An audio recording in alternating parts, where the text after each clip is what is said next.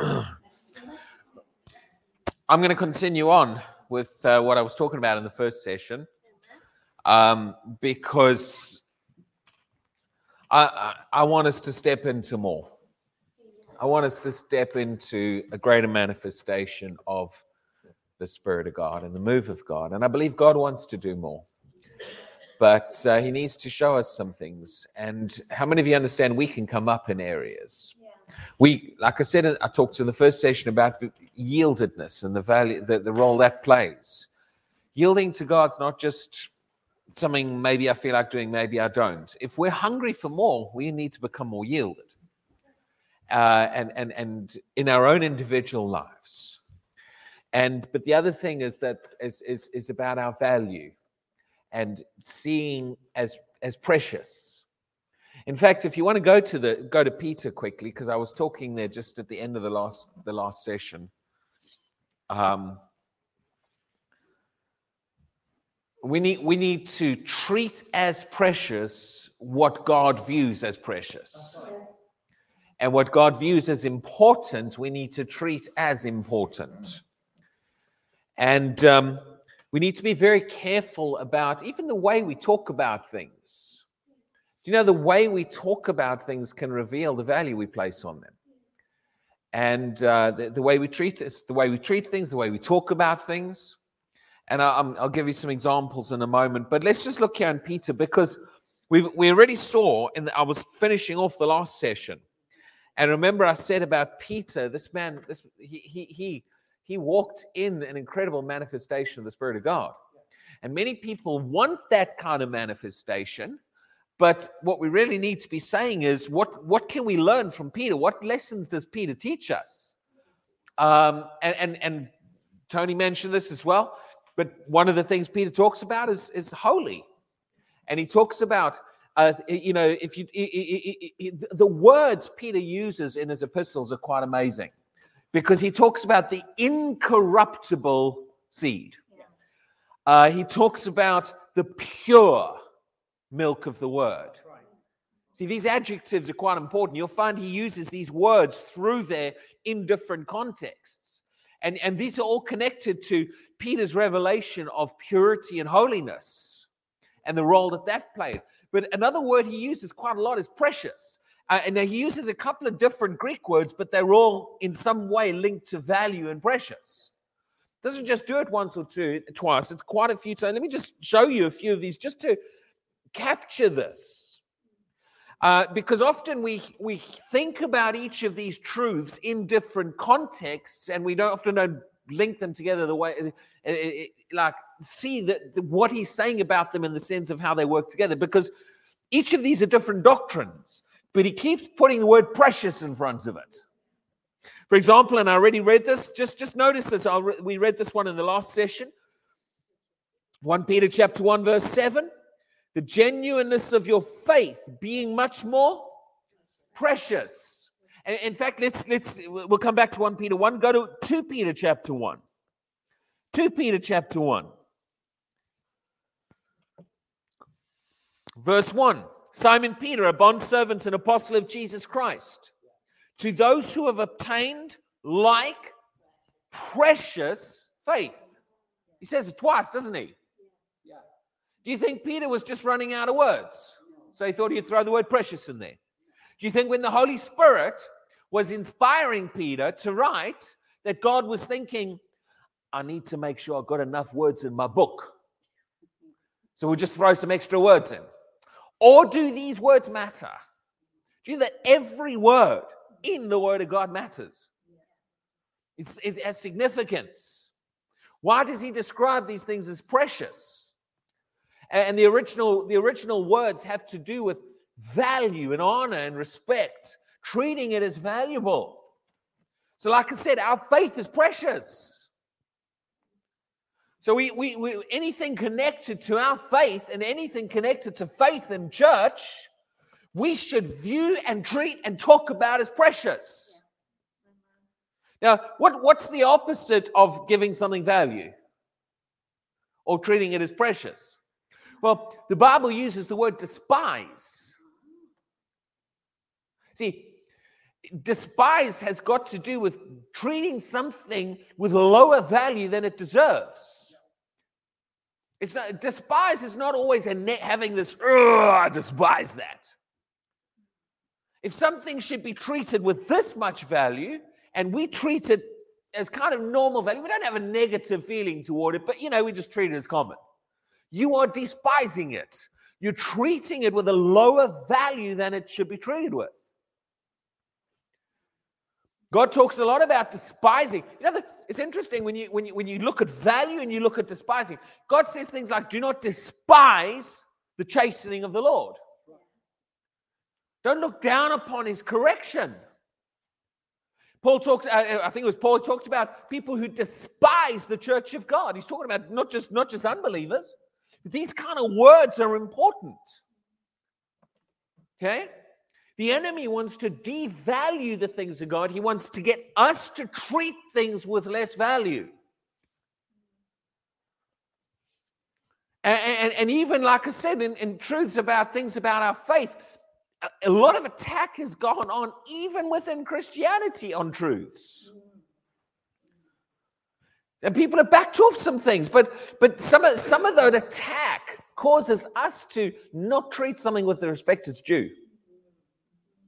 Not give it the value that he gives it. Okay, well, actually, since we're in 2 Peter, let's just look at this one quickly, and then we'll go back to 1 Peter. So verse 1, he talks about our precious faith. Look at verse 4. By which have been given to us exceedingly great and precious promises. Do you see the repetition of this word? Why does Peter keep using words connected to, well, it's in the English translated precious, but words connected to value? This is a man who walked in the glory. He captured the importance of valuing and treating with value the things of God. Because what principle did we learn in the last session? If we properly treat the things of God the way God wants them to be treated, he's going to give us more. If we don't, and we devalue, and we despise, and we treat it as a common thing, is he going to trust us with more? Or are we going to find not just that we don't get more, but often a decrease of things from him? How many of you want the glory to decrease? How many of you want the manifestation of the Spirit to decrease? I think we've seen enough of that. Who do you think wants the manifestation of God to decrease? The enemy. And one of his tactics is to get us to do things that will cause a decrease. Can the enemy just decrease the anointing because he feels like it? No. Can he wake up one morning and just decrease the things of God? I've said this before. The enemy's no match for God. It's no match for the things of God. He can't stop, but he works very often with deception. I mean, the day you decided to receive Jesus, could the devil stop it? Now, he tried to convince you Jesus didn't die for you, Jesus wasn't true. He tried to convince you, deceive you, believe things about it. But the day you came to the place, you got the revelation, you got that revelation, who Jesus is, and you chose to confess him as Lord of your mouth, Well, it should be Lord of your mouth too. Lord of your life, believe in your heart, God raised him from there. And, you do what's necessary to receive Jesus. And you do everything that's necessary, you put your faith in Jesus, could the enemy step in and stop it happening? No. Was he powerful enough? No. He can't. He can't just stop things. But you know what? We've got the authority. Jesus gave us the authority. We're the sons and daughters of the Most High God, the children of the living God. God wants his children revealed on this planet. But very often, if the enemy's going to stop that, he's going to have to get us to function in a way that's going to cause those things to decrease. Because if we're functioning in the right way, we're honoring God, we're doing what we need to do, the enemy can't stop it. You can't just, you know what? The enemy did not take Jesus' life. Jesus said, I lay my life down. The enemy could not stop that plan as long as the vessel was yielded. The enemy tried to get it to yield to the enemy, but Jesus kept choosing to yield. As long as Jesus was doing it right, yielding to the Father, the enemy could not stop him. And in fact, Jesus rose victorious over the grave. Yes. That's true with us as well. But you see, one of the things the enemy's done, and I believe he's done this a lot in the last couple of decades, is he's caused us to devalue some things and to not treat as precious things that God views as precious. We should not just so easily, as a body of Christ, talk with disrespect about certain things, and talk down about things, and talk down about and attack truth. To despise us, to treat it with a lower value. You know what? I've heard this phrase a lot. I've said this before. I don't have a reputation. I've got nothing to protect. So if we've got to teach a challenging truth, we just teach it. But you know what? It's popular these days. I've heard people say this. Oh, it doesn't matter what we believe as long as we love each other. I've heard that phrase a lot. And you know what? I began to think about that phrase. It does not matter what we believe. What does the phrase, it does not matter, mean? It's not important. And if it's not important, it has no value. It doesn't matter what we believe. In other words, my beliefs have no value and have no importance. That's what that phrase means. I've heard ministers say, oh, it doesn't matter what we believe. It doesn't matter if we believe it. It does not matter. We need to be very careful about how we talk about things. My faith is precious. What is my faith built on? The Word of God. So if my faith is not important, what is built upon is not important. Oh, it doesn't matter if we all believe differently. Sorry, it doesn't matter. You're telling me it's not important. It's of no value. Is that God's perspective? Did God say it doesn't matter if you believe on Jesus or if you don't believe on Jesus? Did it matter? It most certainly mattered what you believed.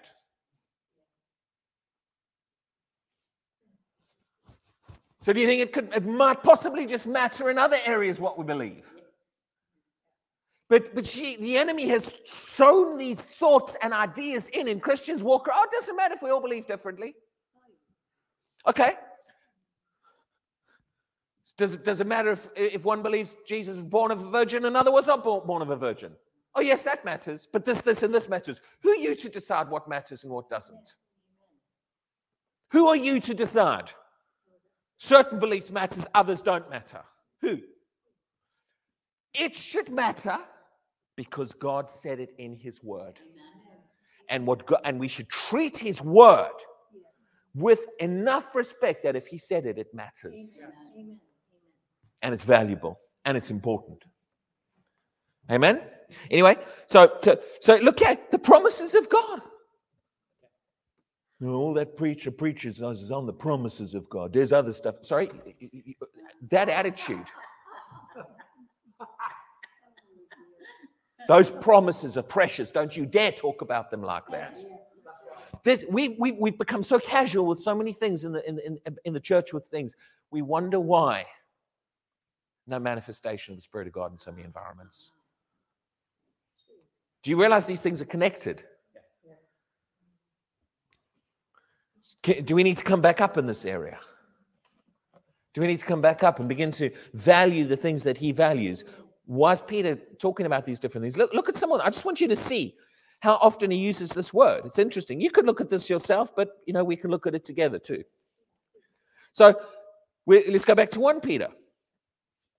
Well, we read 1 Peter chapter 1, verse 19, the one I read in the previous session. So he talks about our precious faith in verse 6.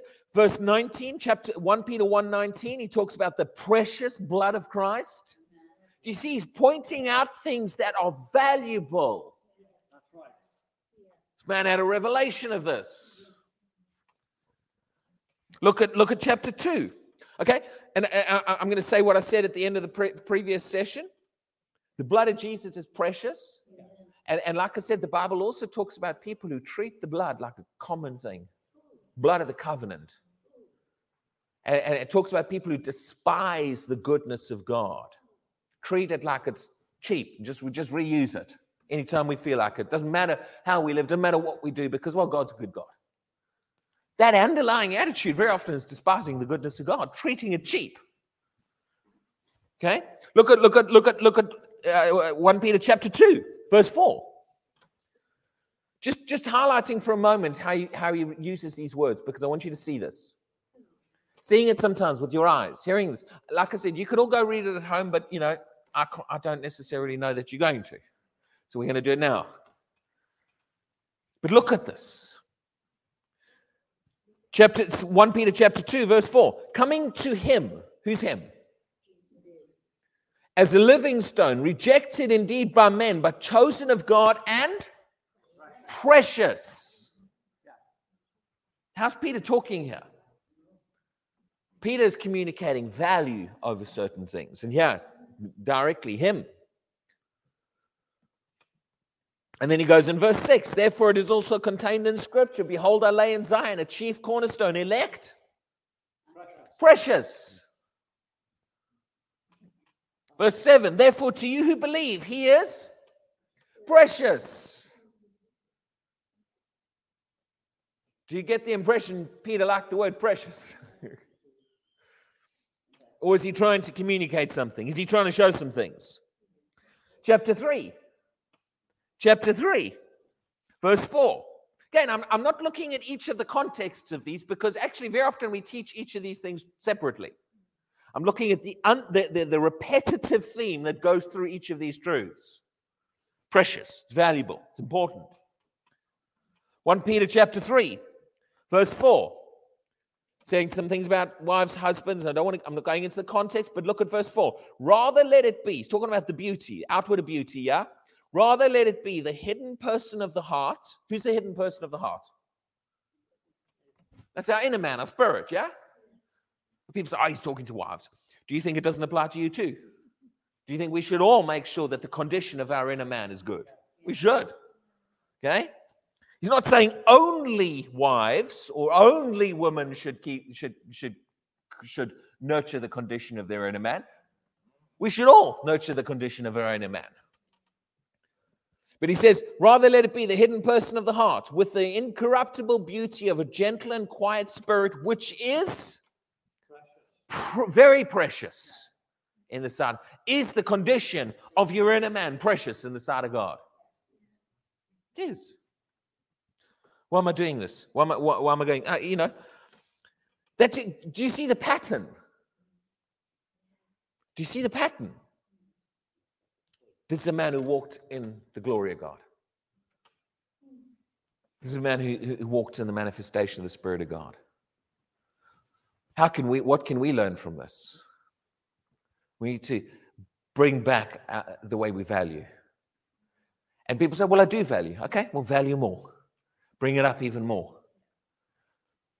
We put this before us and say, I want to come back to the place where I need to be careful with how I talk about certain things, how I talk about certain truths, and how I handle certain things. Let's go to Matthew 13.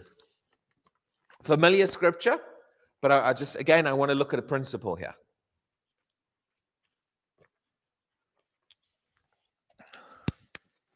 I believe God wants us to step into more. How do I know he wants us to step into more? Because in his word, he reveals that there is going to come a point that the body of Christ will step into more. It's always been his plan. It's always been his purpose. It's always been his intention. The glory of God will fill the earth. But for that to happen in the body of Christ, some things in us matter. It's not just going to happen because he just decides it has to happen right now. It's going to happen. The context of many things, like I said, those scriptures about the revealing of the glory, you look at the context, it talks about, it's directly connected to some things in the people. It's not just God decided one day, it's the time to reveal the glory. Now, God is watching that clock, and we are on a timetable. I totally agree with that. Things are moving, which is why there's an urgency of the Spirit of God to say, come on, now we've got to come up because some things are ready to happen. And we've got to see some truths. We've got to begin to realize, let's get this time. Let's get this. Let's bring our value up. And other things, yieldedness. But yeah, we're talking about value. Look at Matthew 13, verse 44. Again, the kingdom of heaven. What's the next three words? Or 3 or 4 words, depending on your translation. The kingdom of heaven is, mine just says, is like treasure. Now, he then goes on to describe hidden in a field, yes? But notice this, the kingdom of heaven is like treasure, value. Did Jesus talk about things in terms of value? Where your treasure is, there your heart will be also. Where you put your value system. Jesus used words like this, but he says the kingdom of heaven is like treasure hidden in a field. Now again, people can come up with all kinds of interpretations of this parable, so I'm not going to try and focus on interpretations of the parable, but I want to see the principle. So it says, the treasure is hidden in a field, notice this, which a man found and hid.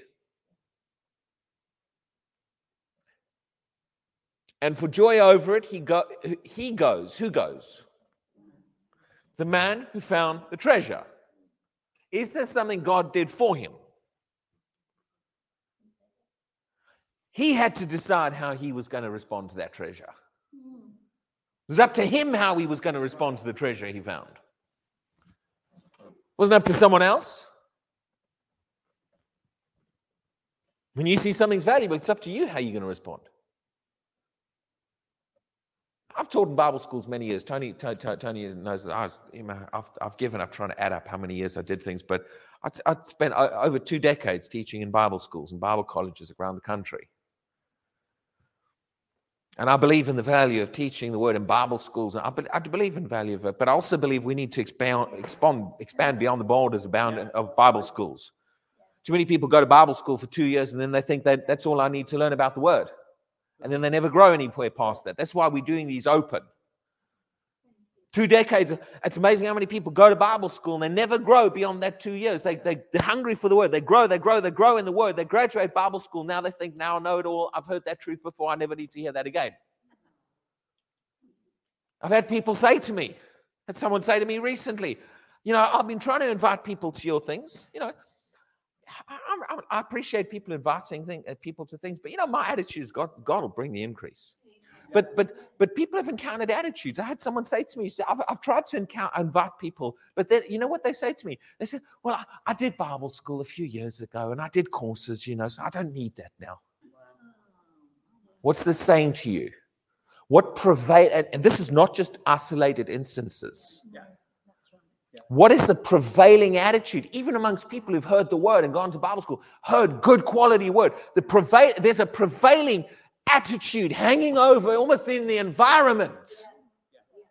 I don't need that anymore. I've heard that before.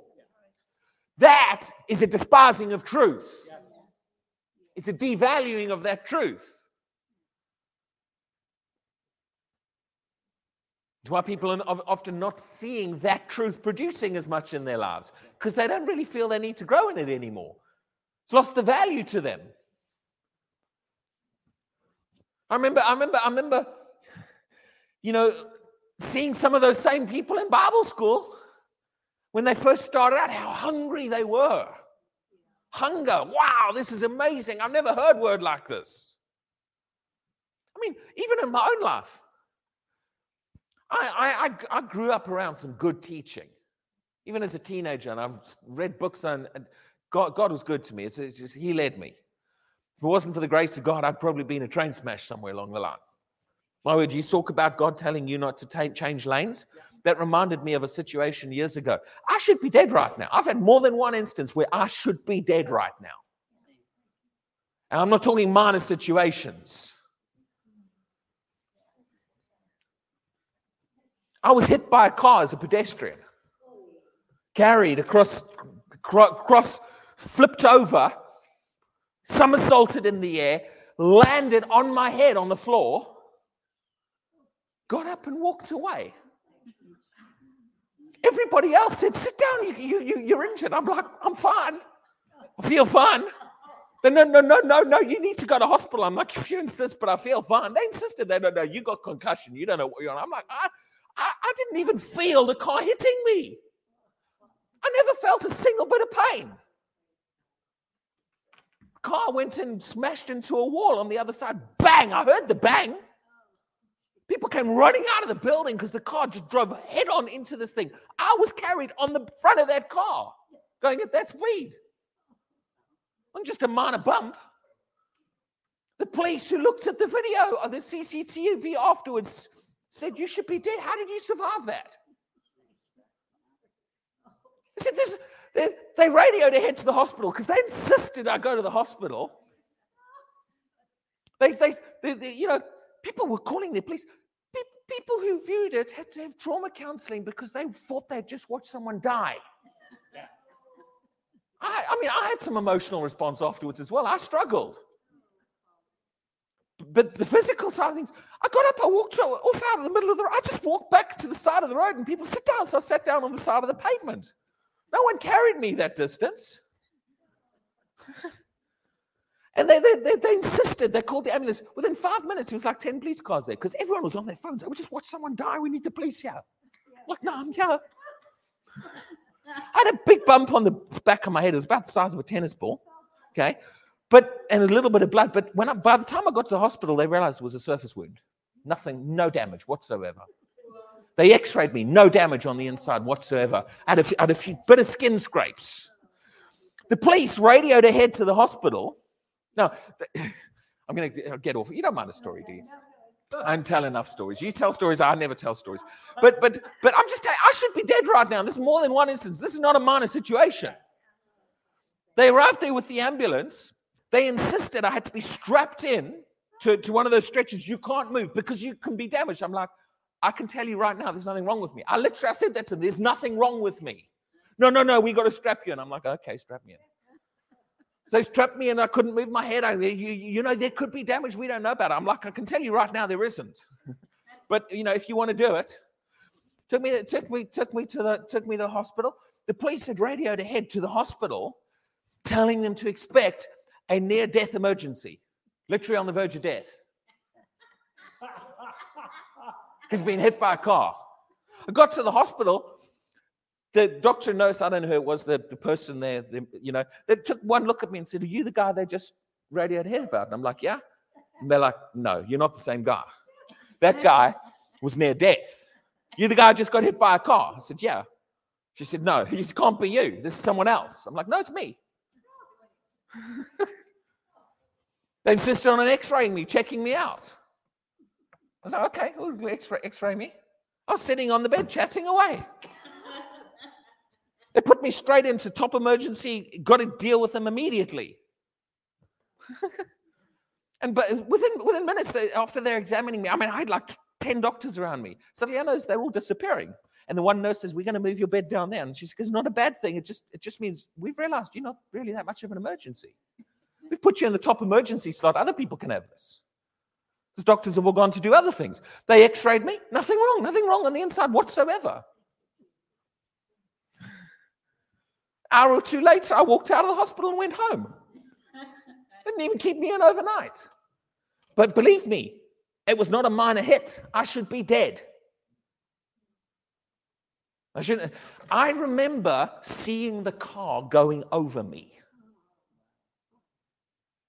The wheel of the car, I literally watched it go over me. Somehow it bounced. Didn't touch me. Yeah. I literally remember looking, and just as I was lying on the ground, I saw the car going over me. That's not the only time. I should have had a head-on car collision. I was going way too fast years ago as a young person. On country roads, I'd driven back from some ministry. I wanted to get home. I was tired, and I was flooring it. I was going, wait, and it was raining like your one. And I I was just tired. It was like 2 a.m. in the morning, no cars on the road, middle of nowhere, down in Surrey somewhere. I'd driven back, I think, from Essex. And there were no street lights. So, you know, when there's no street lights, you can see if there's a car coming further down at night because they're going to have their lights on, unless they really don't have their lights on, which it could happen. But I came behind a truck, and he was plodding along too slowly for my thing. And I was like 20 minutes from home after a couple of hours drive. I'm like, I want to get home. I want to go to bed. So I didn't bother slowing down. I glanced, and I looked right the way down the road, and I could see, even where the road curved, not a single light, pitch black everywhere. And I pulled out, still going too fast, on rainy, wet roads, country roads. So there was a turn coming up. As I pulled out and I got halfway along this truck, headlights right in front of me. I'm like, where did they come from? Car right there. I'm like, he wasn't there half a second ago. Literally wasn't there. There was no light anywhere. You know what the Spirit of God said to me? Don't brake. Put your foot on the pedal. That's what he said to me right there. Split second like that. Push the pedal down even further. I still don't know to this day how I missed that car on wet, rainy roads. But I can tell you one thing. This is not something I say lightly. I don't say this all the time. I literally felt the presence of angels around my whole car. And I walked away from there knowing I should have died in a head-on collision. I was shaken afterwards because that wasn't just a near miss. I knew in my spirit. And in fact, I don't know. I don't even want to. I knew in my spirit the devil tried to kill me that day. And I knew it for days and a couple of weeks afterwards. It shook me. Yes. I don't know how I got off on that, but I think it was just, you told a story, I'll tell a story. Okay? So I'm very aware of the facts. I shouldn't be on this planet right now. I'm very thankful that I am.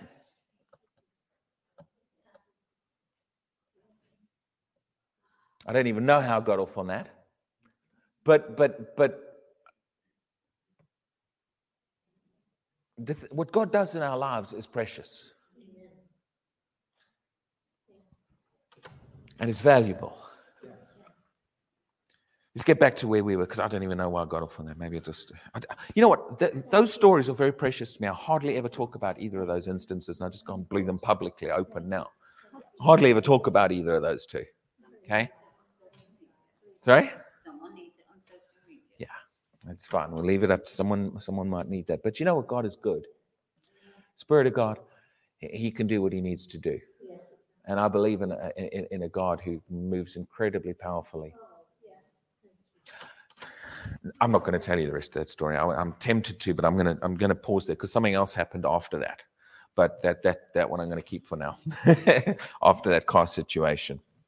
But I know the enemy tried to kill me. I literally knew it. I knew that I knew that there, for want of a better way to describe it, I knew, and in fact, this is how the Spirit of God put it on my heart, that a demon had been sent on assignment that night to kill me. And he had protected me. Okay? God can do that. Because when God's not finished, there's still a plan, still a purpose. God still had some things for me to do. In fact, years ago, I had a prophecy years ago. I don't build my life on a prophecy, but I thank God. Sometimes I think I don't want a prophecy because sometimes people are like, I need a prophecy. I'm like, sometimes when God gives you a prophecy, it's because you're going to need to cling on to it through some tough times. But when I graduated Bible school, I was given a prophecy. Very public, very well-known minister pulled me out. And he said to me, the enemy was going to come against me to try to destroy that which God had for my life. He said, but God was not going to let it happen. And then he began to talk about some things about the United Kingdom, about revival and the plan. This is 25 years ago, but the role of some things that God had planned. And I'll keep that bit quiet.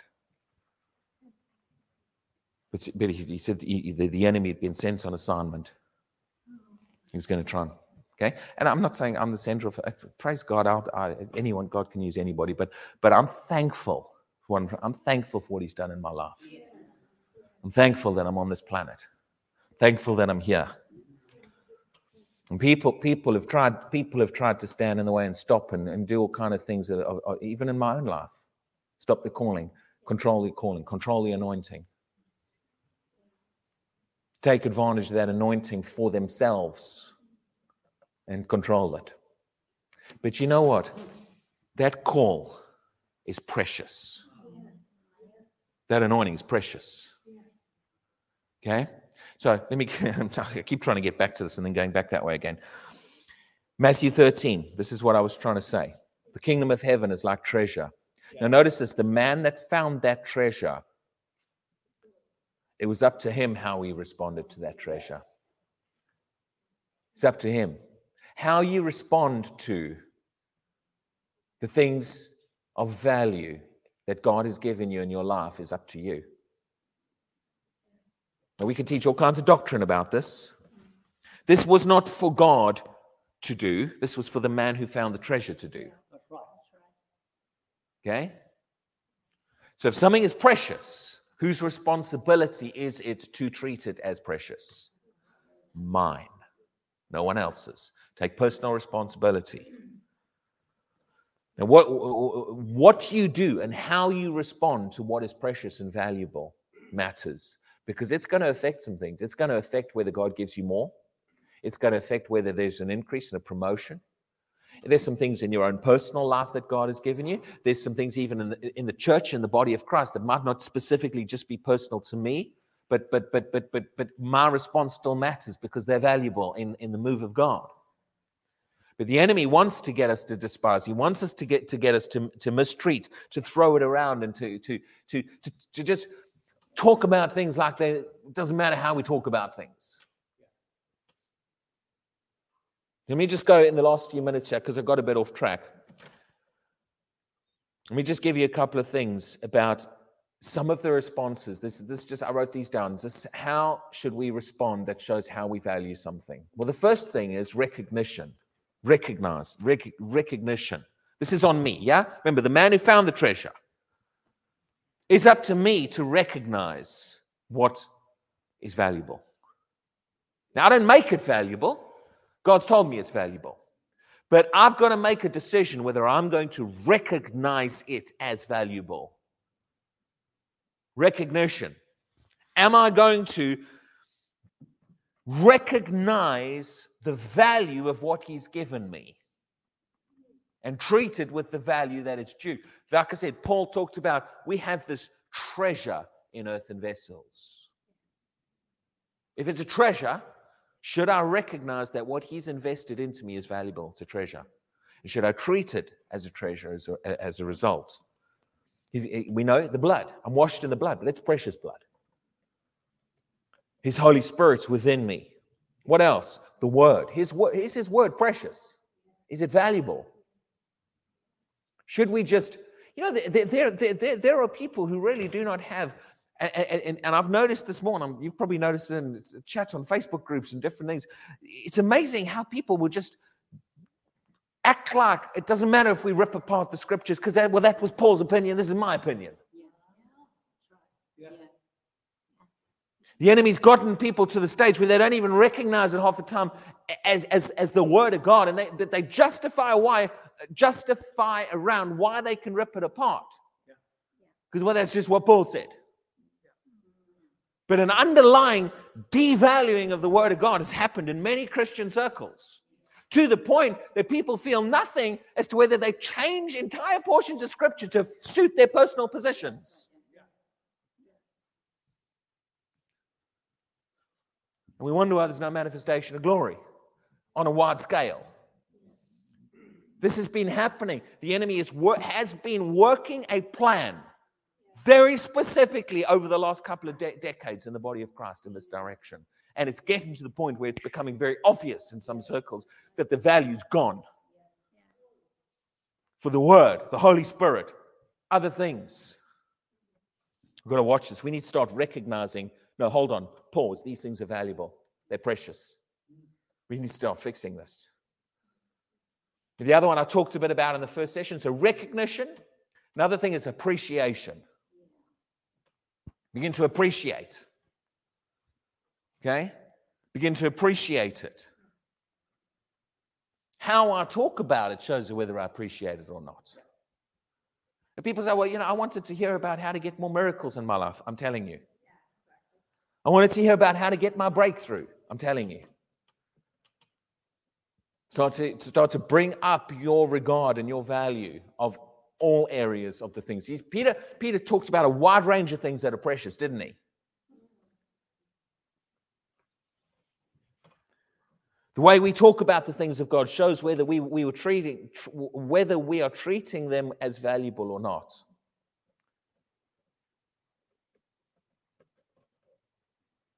And then I'm going to end on this one because I'm going to end in just a minute. Use what he's given you. Yes, use it. Bless God.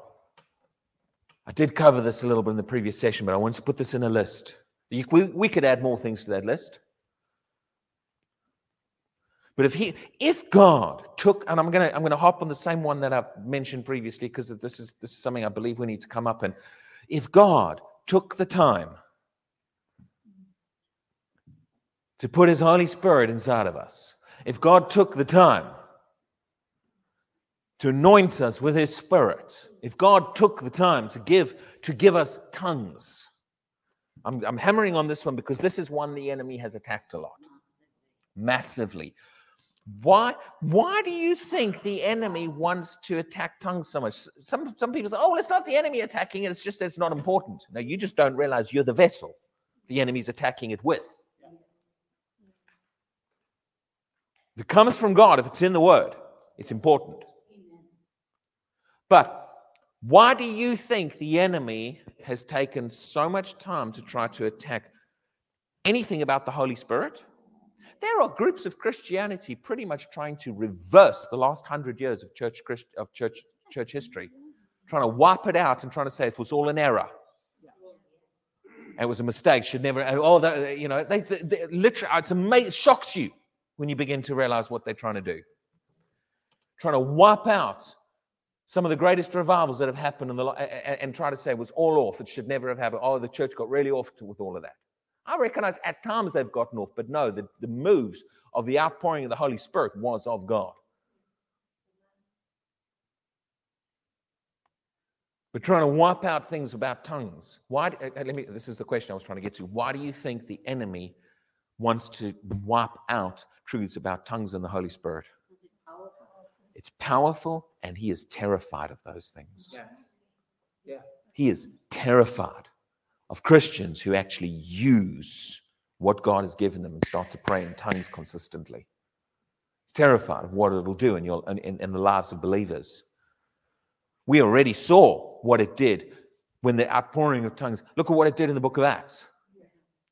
Then you look over the last 100 years, look at places like the outpourings of the Holy Spirit in various churches and the tongues and different things like that. Look at what it did. Caused some of the greatest moves of God of the last 100 years. And the enemy wants to wipe all of that out by causing people to devalue it, not appreciate it, but also not use it. There's a lot of Christians these days who can pray in tongues who never really do. They're not using it. Now, if you're not using what God's already given you, why? Okay, one, yes, lose it, because I mentioned that earlier, but why would he give you more? Is he just going to give you more so that you don't use more? You're already using not using the 3 things I gave you. So yeah, let me give you another 10 so you could also not use those 10 things. No. Begin to stir it up. Begin to say, okay, God, you've given me these things. I'm going to use the things you've got. And I thank you that as I do, I believe you'll trust me with more things. Amen? So anyway, I'm going to end there for today, and I trust that you've got something out of this and stirred you up a bit, a little bit different, but I felt these truths need to be brought to the forefront and stirred up. Amen. Just in closing, we've got the most people probably know the dates for the next evening one in Warrington. Obviously, these Saturday mornings are on the second Saturday of every month. So if you don't know the date, it's always we're keeping it on the second one. And then we're at St. Paul's every 4th Friday. So the next one is, I don't know the dates for the 22nd. 22nd of April, we're at St. Paul. So it's the fourth Friday, but you're welcome to join us for that. The evening meetings, we also do worship and we do other things as well. Amen. She said it's amazing. So yeah, but God bless you.